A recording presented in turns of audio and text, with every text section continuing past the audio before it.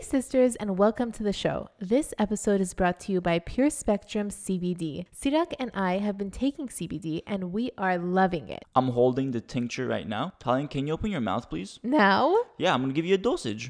Now keep it there for 60 seconds. While she does that, let me tell you the great benefits of CBD for PCOS. Studies show it reduces cortisol, improves insulin sensitivity, reduces inflammation.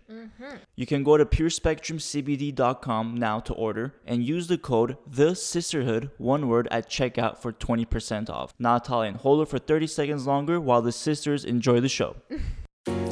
Welcome to A Sister and Her Mister, a podcast where we show you the real behind the scenes of how we balance the PCOS lifestyle in our marriage, gluten and dairy free.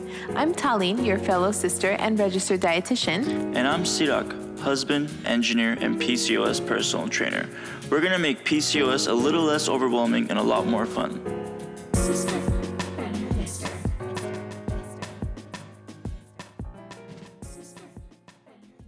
All right, sisters, thank you for joining on to this episode of the podcast, A Sister and Her Mister. Today, we have Dr. Tom O'Brien on the podcast, the author of the Autoimmune Fix, and an expert on gluten, dairy-free, sugar-free, and many other diet and lifestyle changes. Thank you so much for joining us. Oh, thank you. It's a pleasure to be with you. Yes. So, Doctor, before we get into talking about gluten, dairy-free, what's your experience with PCOS? Have you heard of PCOS, and what's been your experience with it? Oh, yes. It's a difficult one often, yes. I came out in practice 40 years ago. I don't like saying that, it dates me.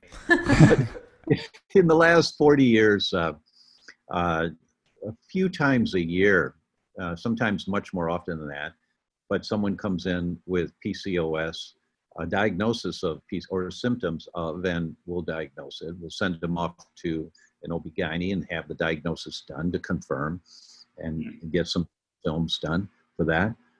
So we've seen a fair amount of it. I'm not a world expert in PCOS by any means, but I am an expert on the mechanisms that may manifest as PCOS. Yes. Yeah, that's why we want to have you on the podcast, is because we know the link between the diet and lifestyle, specifically gluten, dairy-free, the kind of impact it can have on the body. So I think it's going to be a great conversation. Yeah, the inflammation that it causes, triggering PCOS symptoms and so on. Yes. Right. You know, there's a basic premise that, as far as I know, almost every disease is a disease of inflammation, that the cells are on fire. The question is it a brain cell or an ovarian cell? Is it gasoline or kerosene? But it's always fire. So when you accept that basic premise of human biology, then one of the questions we always have to answer is, where is the inflammation coming from? Why is my immune system so active, creating all of this inflammation? Now, inflammation is not bad for you. We wouldn't be here if we didn't have inflammatory mechanisms going on all day, every day. Because we're killing off bugs that we're breathing. We're killing off bugs in the water we're drinking. We're constantly being protected by our immune system. The immune system is your armed forces in the body. You know, it's there to protect you. There's an Army, a Navy, an Air Force, a Marines, a Coast Guard. We call them IGA, IgG, IgE, IgM. But the big picture is your immune system's there to protect you. So the question is, what's it trying to protect you from? Sometimes from itself, right? Well, that's rare but possible. Usually, autoimmune mechanisms are secondary to some type of environmental trigger. Usually, that's the case. Not always, but usually. And that environmental trigger can be from 4 different categories. It can be biochemical, which means what we eat and drink and breathe. It can be emotional or spiritual. You may have heard of stinking thinking. That can cause an inflammatory state in your body. It may be electromagnetic. and more now than ever before in human history, or it could be structural, that something in the environment's out of balance. And when you can identify where the imbalances are and bring them closer back into balance again, many, many times the inflammation comes down and the antibodies to your tissue comes down. Doesn't matter if it's ovarian or brain or thyroid or joint or skin or hair follicle. It doesn't matter. The concept is every degenerative disease, as far as I know, is inflammatory, including PCOS. It's an inflammatory disease. So where's the inflammation coming from is an important question I suggest to begin with, but always include in the protocols to addressing your symptoms. Yeah. Right. And I always, when I search into where does the inflammation come from, I always start with diet, hence dietitian. Fully agree. The most common source of gasoline on the fire is what's on the end of your fork. Yeah. And people don't know. People don't know that most of what they eat that's inflammatory, they don't know because they feel fine when they eat it. We think if we don't get stomach pain or bloating or gas when we eat something, it's fine for it. No, the science tells us it's for every one person that gets gut complaints with a problem with wheat, there are 8 people that don't get gut complaints. They get brain complaints or reproductive complaints or joint complaints or skin complaints or lung complaints. They don't get gut symptoms when they eat pizza. So if you think you have to have a gut symptom for a food to be a problem for you, you'll catch it 1 out of 8 times. Yeah, and many times we get used to that feeling, so you think it's normal. Like we think it's normal to feel tired and fatigued after a large carb meal or something like that, whereas it's not normal. You should feel energetic. You should be able to, get ready for the next thing you're going to do. Well, there's an old song from my era by a group called Led Zeppelin. Been dazed and confused for so long it's not true, right? Great quote. And you had a great example in the book was, if there's a light on the dashboard of your car, are you just going to rip out the wire and ignore it and continue driving on? Or are you going to take it to the mechanic and try to get down to the root issue? And I think when it comes to diet and lifestyle change, especially with gluten and dairy, it's like many times we just ignore it. We think it's normal, and then other doctors will prescribe medications and it just masks the symptoms. And you don't really get to the root cause. Yeah, well, to keep a big picture view, if you've got pain, immobilizing pain, you go get some medication. Absolutely. Don't be silly. You don't want to suffer, but you don't stop by just taking medication to suppress the pain. You also explore, where is this pain coming from? While you do what you need to do so you can continue functioning. Yeah. There's a huge, I feel like, gap in knowledge and research between celiac disease and gluten sensitivity. And I feel like it's not mainstream that, just because you're not celiac and it doesn't show up on your blood work that you have, a gluten allergy.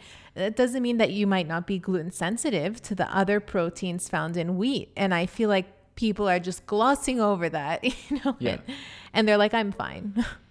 That's very true, and it's critically important to understand. And there are hundreds of studies now on non-celiac gluten sensitivity and non-celiac wheat-related disorders, which really is the bigger picture of a wheat-related disorder.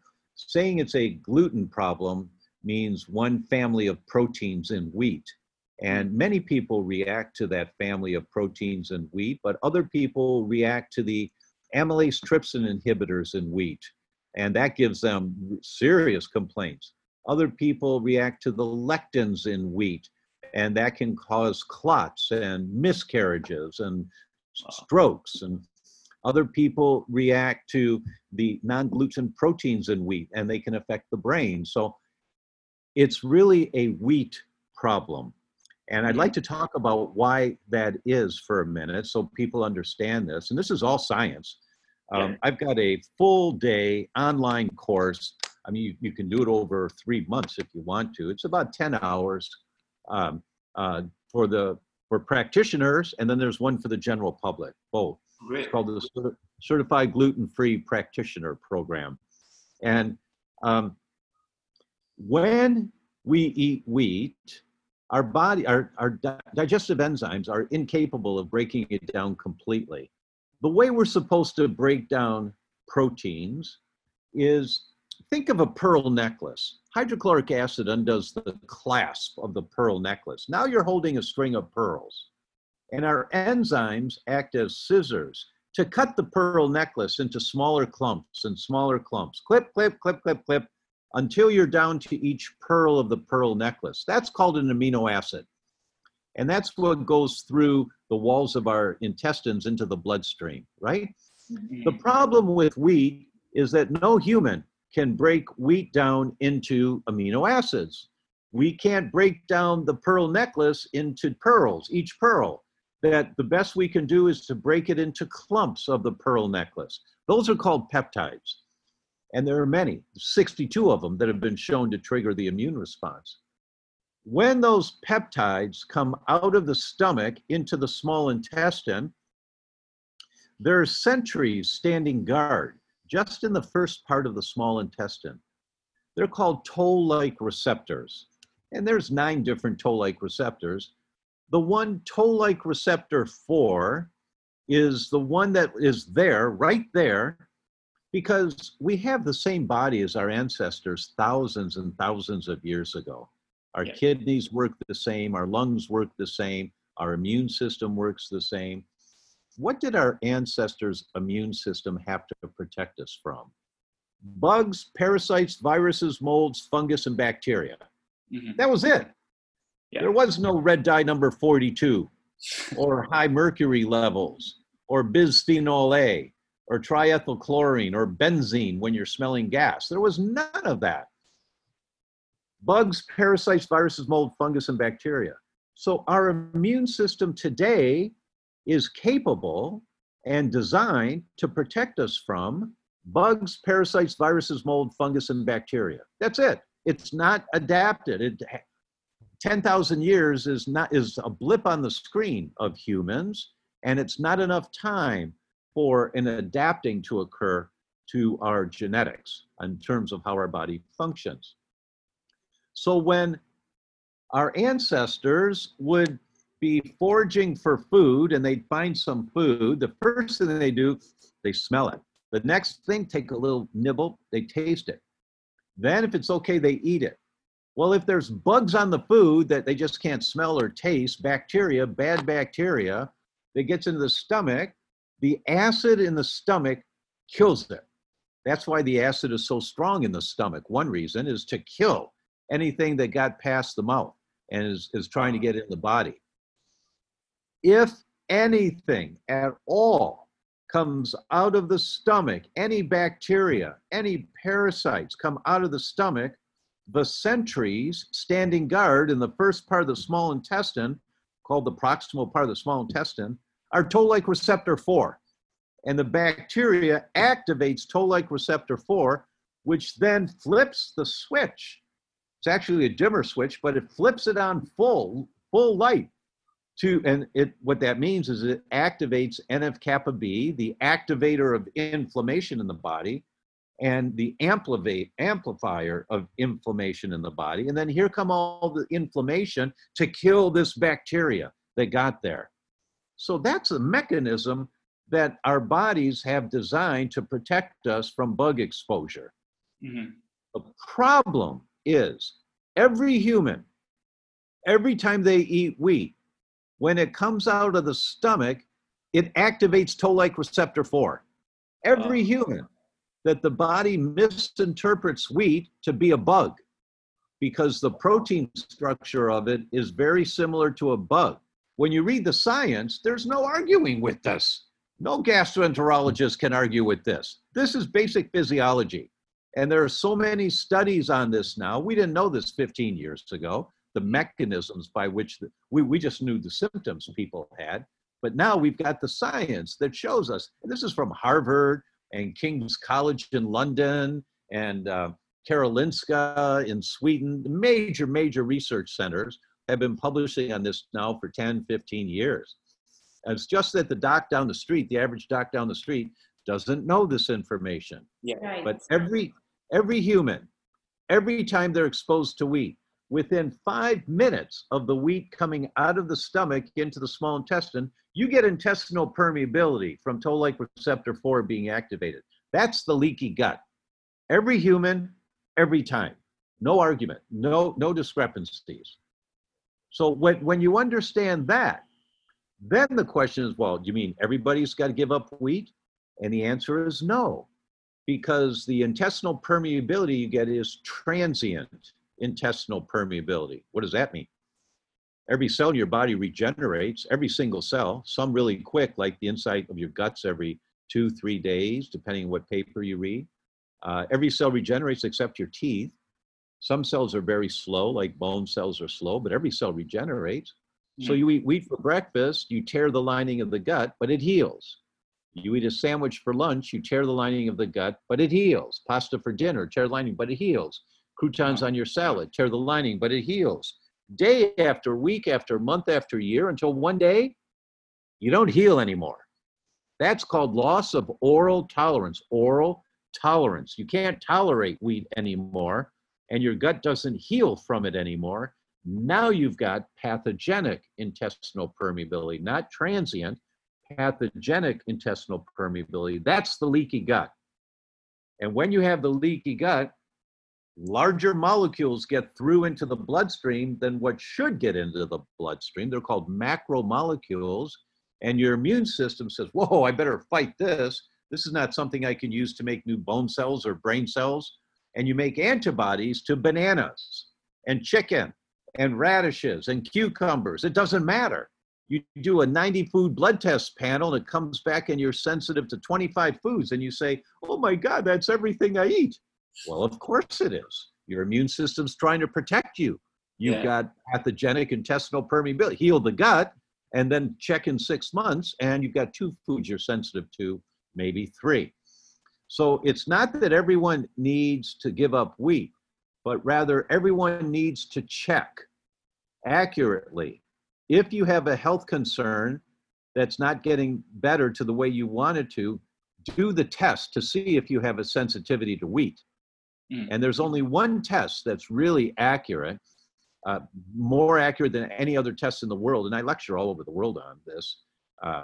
And Mayo Clinic writes about this test. It's called the wheat zoomer, because you zoom in on the problem.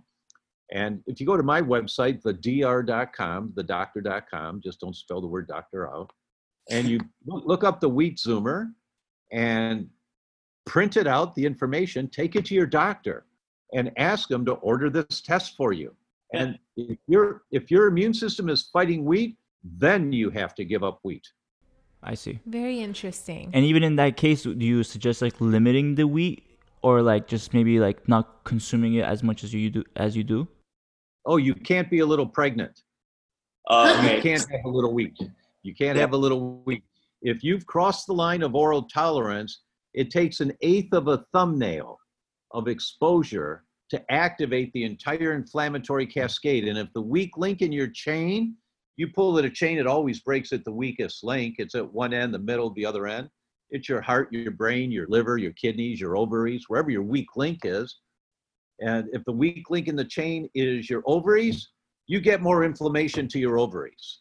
Yeah. If the weak link in your chain is the thyroid, you get more inflammation in your thyroid. 1/8 of a thumbnail is all it takes. Yeah.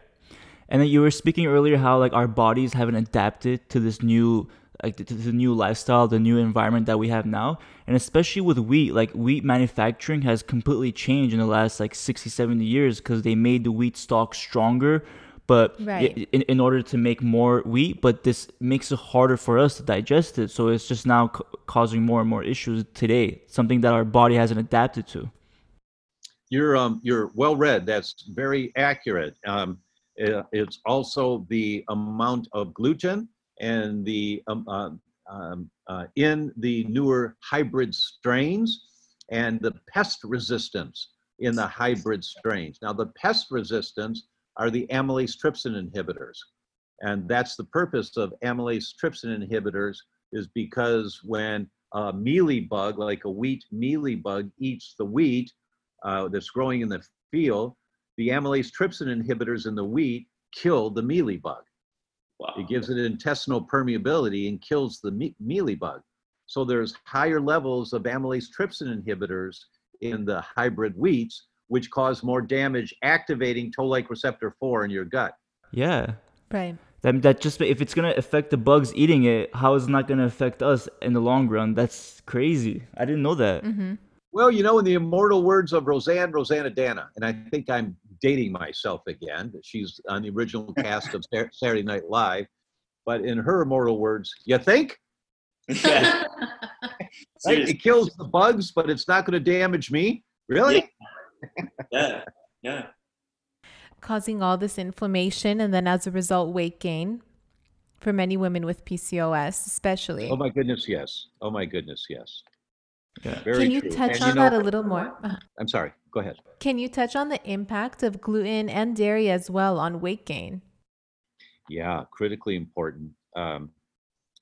There's two factors that are critically important that we talk about with every person that has hormone-related issues. The first one is the impact of wheat causing intestinal permeability. If you've crossed the line of tolerance, now you have the leaky gut, and these macromolecules get in, and all of the inflammation that happens from that. That's the first thing that people have to understand, just as a general public, not the geeky stuff, but we've got videos and all that so they can see drawings of how it happens, and they say, oh, I didn't know that. Wow. Oh yeah, that just makes sense, right? Mm-hmm. And the inflammation that occurs from those macromolecules getting in is a major contributor to unwanted weight gain and the development of obesity. The second unwanted weight gain obesity trigger that we've never had before in history, before 50 years ago, maybe 60 years ago, is the amount of toxic chemicals we're being exposed to. That, arguably the most prestigious journal, health journal for kids' health in the English language is the journal Pediatrics. Arguably, it's the number one journal. Somebody's maybe number two. Okay, I'll give you that, whatever. Mm-hmm. If you publish an article in Pediatrics, you've scored. You've really hit the top of the field. Your articles are being published in first-tier journals. It's fabulous. Wow. But there was an article published in the journal Pediatrics that was a policy statement. Now, a policy statement comes from the board of the American Academy of Pediatrics. This is not just some author. This is the board wanting to make sure every pediatrician in the world understands whatever the principle is that they're going to talk about in the policy statement. Yeah. They talked about the Toxic Substance Control Act, which is the regulating legislation for new chemicals introduced into the United States, manufactured or introduced in the United States. And the article said, and this is their language, the TSCA failed miserably to protect the health of our children. And then in parentheses, and adults, failed miserably.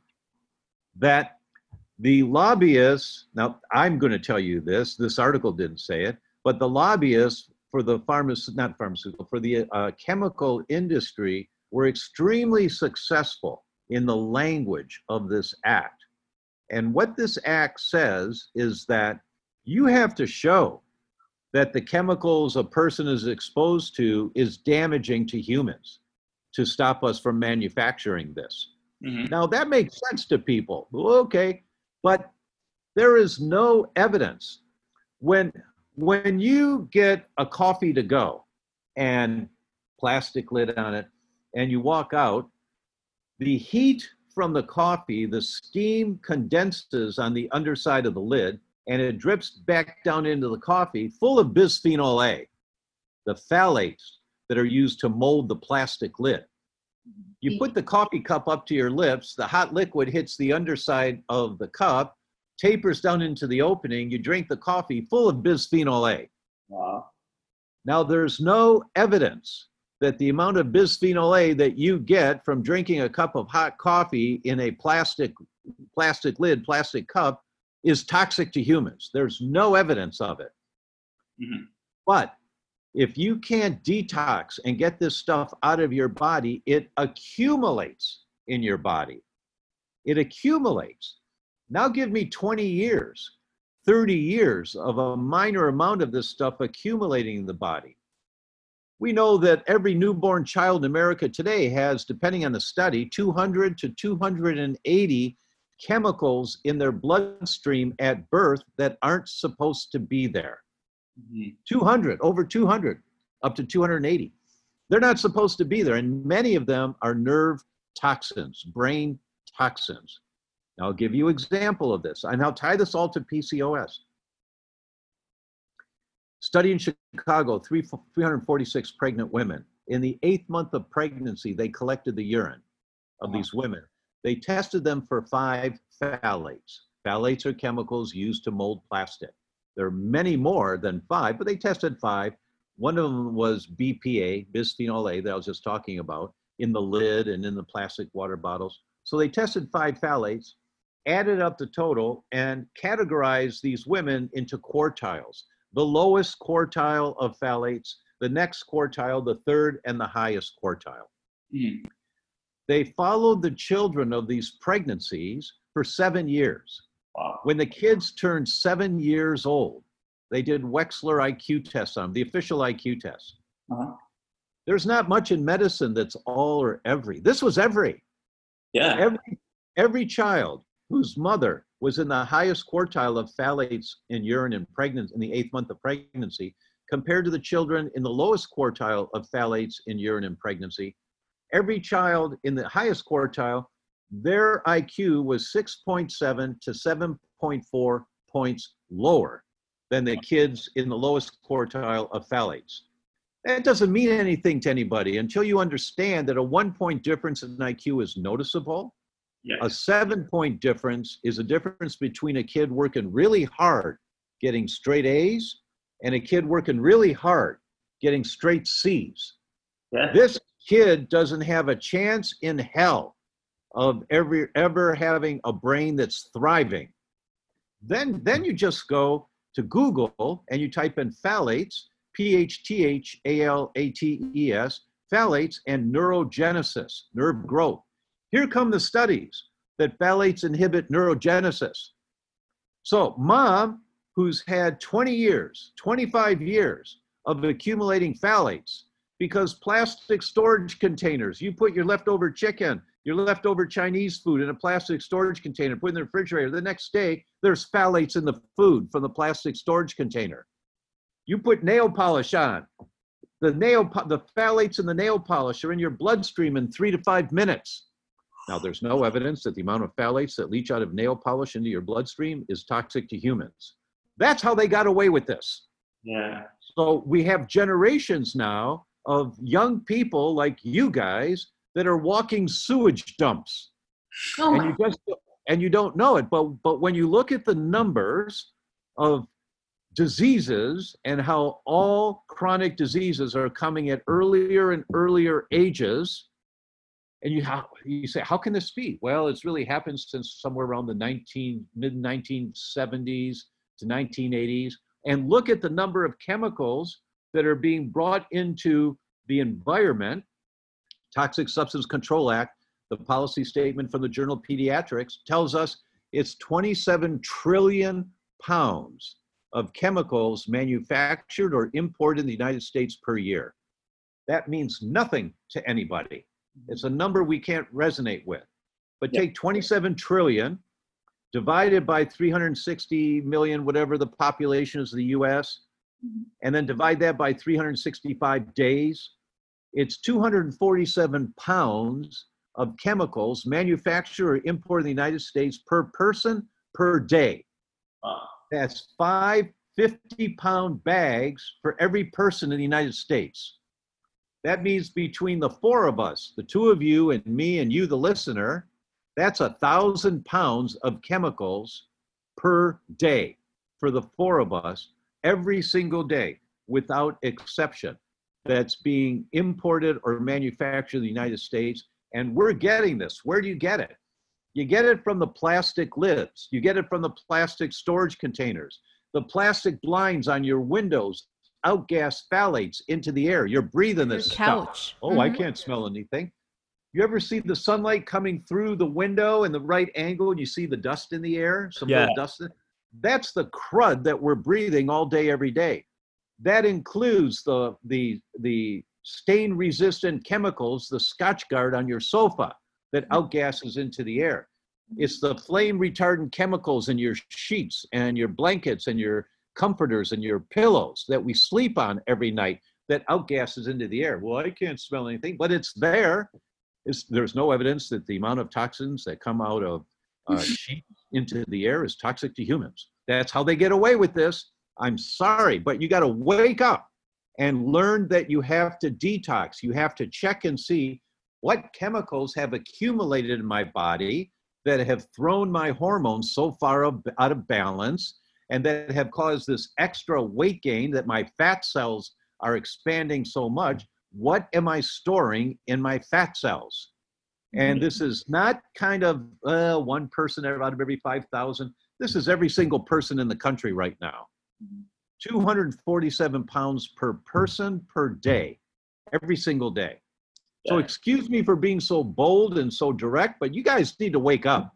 Yeah, I completely agree. It's especially like in the last 30, 40 years, we've seen the increase of diseases like cancer and many other conditions. It's all directly, in my opinion, related to not just diet, but also these environmental factors like the BPA and many of the other, toxic.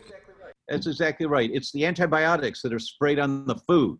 It's the DDT that's still in the corn.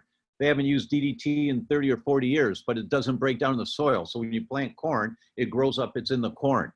You know, it's the PCBs, it's the heavy metals. You eat tuna fish regularly, you got mercury toxicity. That's how it is, without exception. Sorry. We've got to wake up that the concept of detoxification has to become a primary daily inclusion in the lives of you and your children. Every day you say, all right, what have I done to detox today? Good. I've taken enough B complex because that helps with methylation. Good, I'm drinking a half ounce of water per pound body weight. Good, I'm eating the brassica vegetables to help with phase 1 and phase 2 detoxification. There's a lot to gluten, dairy, sugar.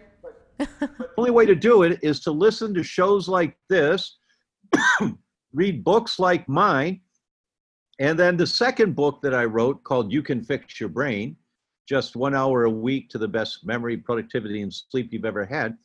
That is the path to success. Because people of your generation, you want it now. I want it now. I'm not going to wait. I want it now. You ain't going to get this now. You're going to get so overwhelmed. You're like a deer in headlights. You do nothing because there's so much. Everything I've just spewed at you in the last 15 minutes, like, what? What? So are you about to order glass storage containers and get rid of the plastic? Are you about to stop getting you'll take your own coffee mug into the coffee shops, they fill it up? Are you about to do all this stuff? No, because you're overwhelmed. Are you going to stop using nail polish? No.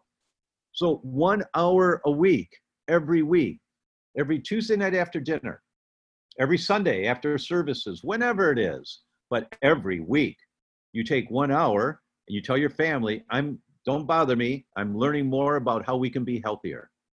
And you listen to the show again, or you read a little from my book, or you get one of the pearls, like in my second book. There are 3 websites for glass storage containers, mileskimball.com, Amazon, and whatever the third one is. And you go online, you say, oh, those are okay. Oh, I like those. And you order 3 round ones and 2 square ones and 1 for the pies, and you pay with your credit card, hit send.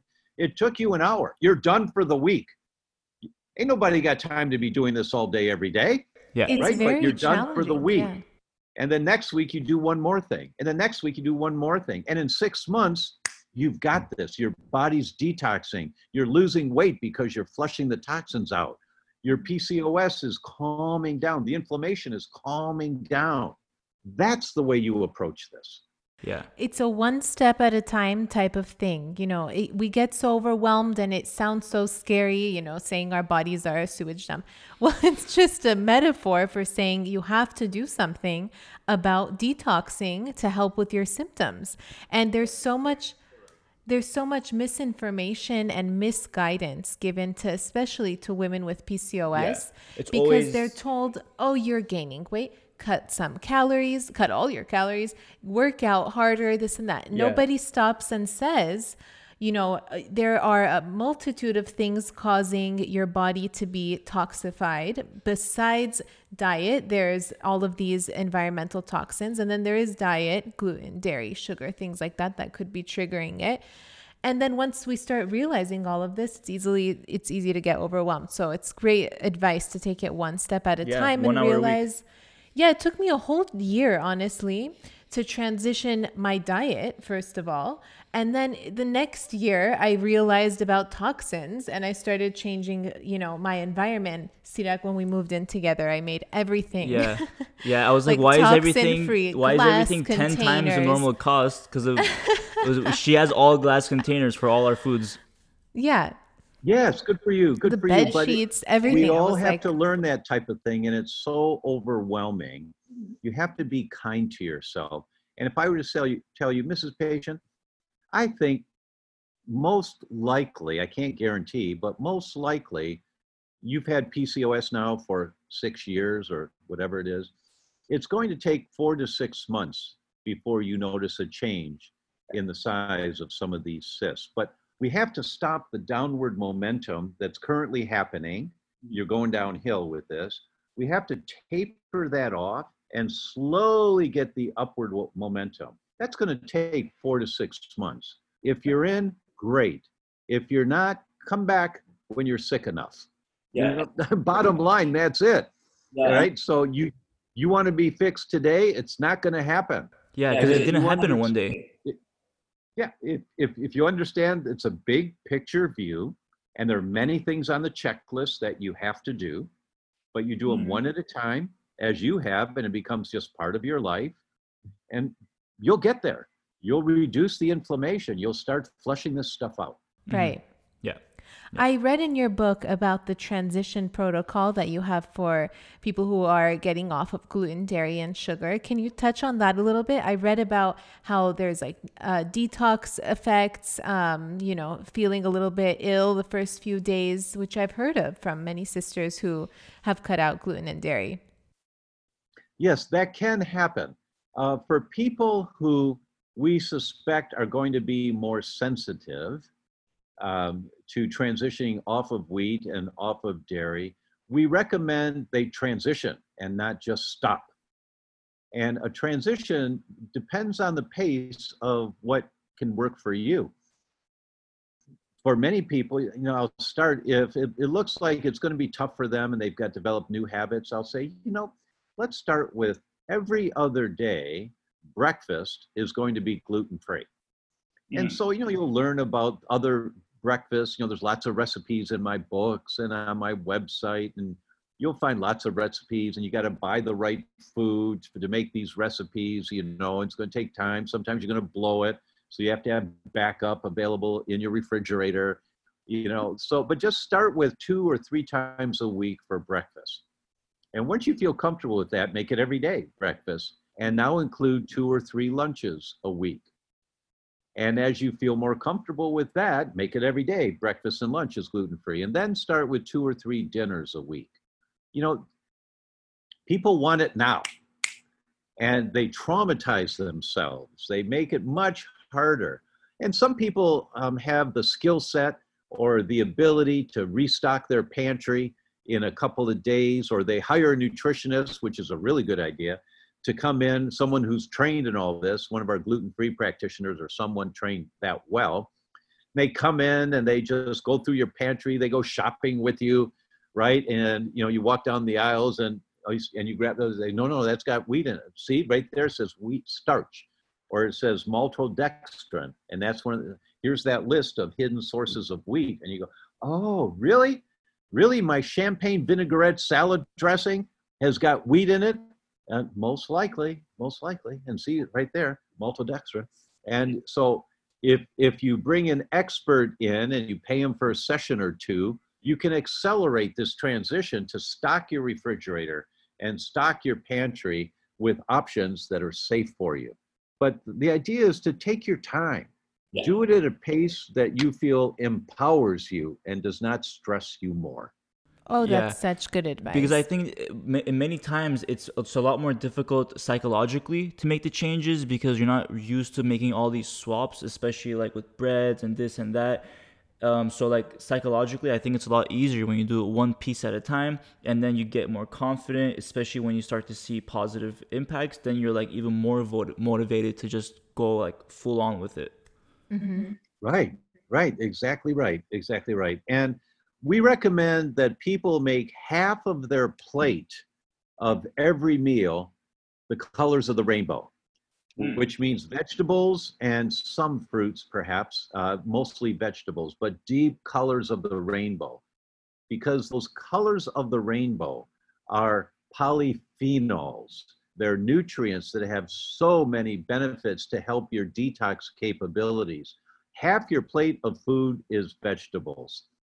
My good friend, Dr. Terry Walls, who's an expert, she had MS, stuck in a wheelchair and learned what to do and now is fully functional and oh my gosh. in complete remission. And she sees a lot of Afghan and Iraqi vets who are disabled. They're completely disabled because of shock. And the first thing she does with them, if she needs to, she gives them some meds to help them get by day. But the first recommendation is eat 12 cups of vegetables before you eat any carbohydrates. That means no pasta, no bread, nothing until you eat 12 cups of vegetables in a day. So that's vegetables at breakfast, vegetables at lunch, right? And no breads, no noodles, nothing. She doesn't tell them to go gluten-free because that sounds kind of wussy to an army vet, right?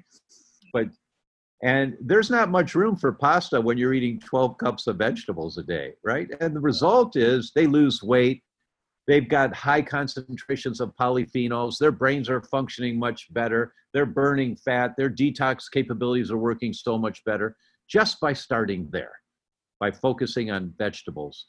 So we recommend half your plate of every meal is fruits and vegetables, bright colors of the rainbow. And then when it comes to fruit, is there do you recommend not going too much fruit? Because I know it does have a lot of natural sugar in it, and that's something we have to kind of be careful with these days. Right. It depends on the individual because fruits are normal for us to eat, not a whole lot of fruit. Nobody sits down and eats 4 oranges all at once, but you drink a glass of orange juice, which has all the sugar of 4 oranges, right? Nobody eats 4 oranges. So the fruit juices are out. Completely out. We don't recommend them, even though there's some benefits to some of the fruit juices in the studies. Yeah, but that alters your blood sugar too much because most of us have damaged blood sugar regulating systems. Most of us have grown up with way too much sugar and our systems are a little worn out from it. There's an easy way to tell. It's called a HOMA test. HOMA stands for homeostatic assessment. And in a HOMA profile, you do a fasting blood sugar level and you do a fasting insulin level. So you get a blood draw done of insulin and blood sugar. Just don't eat breakfast when you get that blood draw done. And here's the formula. You take fasting sugar times fasting insulin divided by 405. That's your HOMA score. It should be less than 1.9. If you're between 1.9 and 2.9, you got a problem with your blood sugar regulation. If it's greater than 2.9, you are on the verge of diabetes. And so when you do this really simple, inexpensive test, if your HOMA score is above 1.9, you got to cut down your sugar intake because you're not handling any sugars very well. Your system's overwhelmed, which means not too much fruit. A little bit of blueberries are great. A little bit of red raspberries are great, but not a big bowl. Yeah. Yeah. There's nothing that's- wrong with a bowl of, I've been saying for years, 1 cup of blueberries a day, every day for 3 years, reverses your cognitive decline by 13 years. Your brain's working as well as it was 13 years ago, just from the polyphenols in blueberries. But if you've got blood sugar problems, you can't eat a cup of blueberries every day. You might have to start with 1/3 of a cup and just gradually stabilize your blood sugar and eventually get up to more. Yeah. So the concept of fruit, that's a really good question. It depends on the individual. And the way you know is by doing your home score. Mhm. Yeah, of course. Especially with women who have PCOS, they're struggling with blood sugar issues. And so we Yep. always say 1 fruit a day, generally, especially in the beginning, Yeah, while you're 1 trying serving. to figure out what is going on with your blood sugar and trying to regulate insulin resistance. That's a really good recommendation. And for those that have the availability to get a fasting insulin, fasting glucose, you can find out where you stand right now. This is a measure of insulin sensitivity. And if you're below 1.9, your insulin sensitivity is good. Your insulin's working well right now. If you're above 1.9, you got a problem. Okay.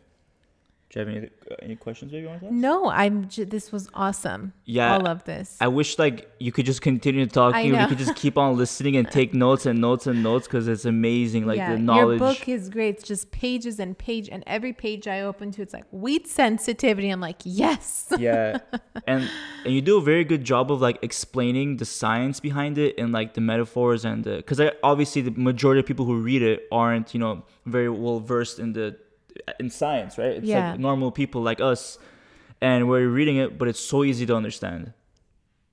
Well, it's your generation that has to clean up the mess that we've created.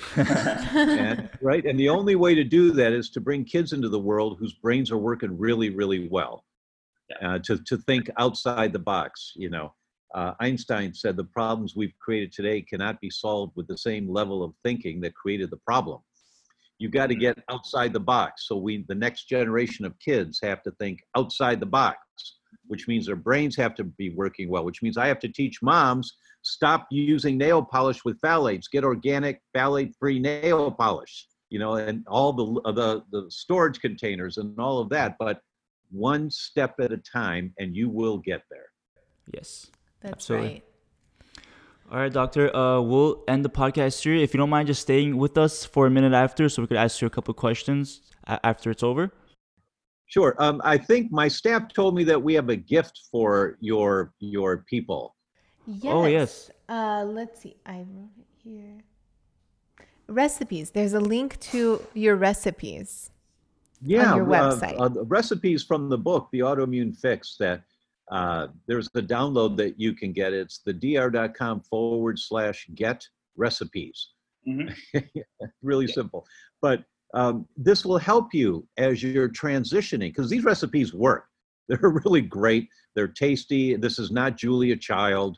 You don't have to be competing to get on a cooking show. It's really simple. Yeah. I'll tell you one that's not in the book that's really great. You take 1 banana and 2 eggs, put it in the blender, put a little olive oil in the pan, and you don't need to do the sound effects when you do the blender. Put little olive oil or a little coconut oil in the pan, just pour it in there, put a lid on it, medium heat. When it starts to bubble, it looks like a pancake, it's all bubbling. Flip it over, take the lid off, turn the heat off, and in a minute, you've got the best banana pancakes. They are so good, unbelievably good, gotta try this. and Yeah, simple. I've tried this It's before. a no-brainer recipe. It works every time. Even guys can make these pancakes. Perfect. I'll bring it this weekend. I will definitely have Sirak make some. And is there any other way people can reach you or any other resources that you have? There are many videos on our website. This whole thing about autoimmunity, which is critically important with PCOS. My wife and I traveled the world and we interviewed 85 different people, the world leaders, literally, the godfathers in immune function and autoimmune disease. Professor Yehuda Schoenfeld, the godfather, who 28 of the PhD doctorals who received their PhD under him in immunology. There are many more, but 28 of them chair departments of immunology in med schools and hospitals around the world. They're his students. This is the godfather. And I talked to him about vaccinations and autoimmunity. Mm-hmm. And when you listen to what he says, you go, oh my goodness, wow. And then Professor Michael Marsh at Oxford, the godfather of celiac disease, and so many others. And then we interviewed the doctors who were applying the principles from these researchers, the godfathers. And then we interviewed the patients of those doctors who were compliant with the recommendations, reversing their MS, reversing their chronic fatigue, reversing their, actually there was one with PCOS that's in the series, reversing their Hashimoto's thyroid, again and again and again. And we put this online, and it's called Betrayal, the autoimmune disease solution they're not telling you. And it's at the dr.com/betrayal, and it's free. We've had over 600,000 people watch it. And it changes people's lives because you start thinking differently, right? You ask different questions when you see this woman talking about her autistic child who was speaking 2 months after starting a protocol at 4 years old for the first time. And she's crying as she's talking about it. Or the 44-year-old woman, I'll never forget her. This is in London, and she said, you know, I took the tube to come here, and that's the underground train. And I walked the 7 blocks from the tube station to come here. It's not a big deal. And then she paused and got teary-eyed and said, but it is. And then we show you the pictures of her in a wheelchair 2 years ago with MS. She can't walk at all. And she had 7 lesions on her brain. And today, she has no symptoms whatsoever, and she has 2 lesions left on her brain, completely reversing the lesions in her brain on a gluten, dairy-free diet and taking some nutrition from her functional medicine doctor. And we show you this again and again and again, so that it's very empowering. And it's all free. It's at the dr.com/betrayal. Amazing. Wow. Thank We'll you for link those. it for sure. We'll definitely link that so people can check it out. And just want to say one thing, like everybody's always looking for the fix, like a magic pill, magic solution, but really it's all just around us, and changing your diet and lifestyle, like reversing these diseases and things is like, it has a huge impact. Yeah. That's exactly right. Yeah. Thank you so much for joining us. This was wonderful. Thank you for the opportunity. And thank you, sisters, for tuning in. And please check out Dr. Tom O'Brien's website, and we'll link it in the podcast description. And yeah, we'll talk to you guys next week. Bye. Bye. If you enjoyed listening to this podcast, you have to come check out The Sisterhood. It's my monthly membership site where sisters just like you are learning how to move through the stages of PCOS. From stage 1, cold and alone at the doctor's office, to stage 5, nailing the PCOS lifestyle, gluten and dairy free. Get ready to finally feel in control of your body again.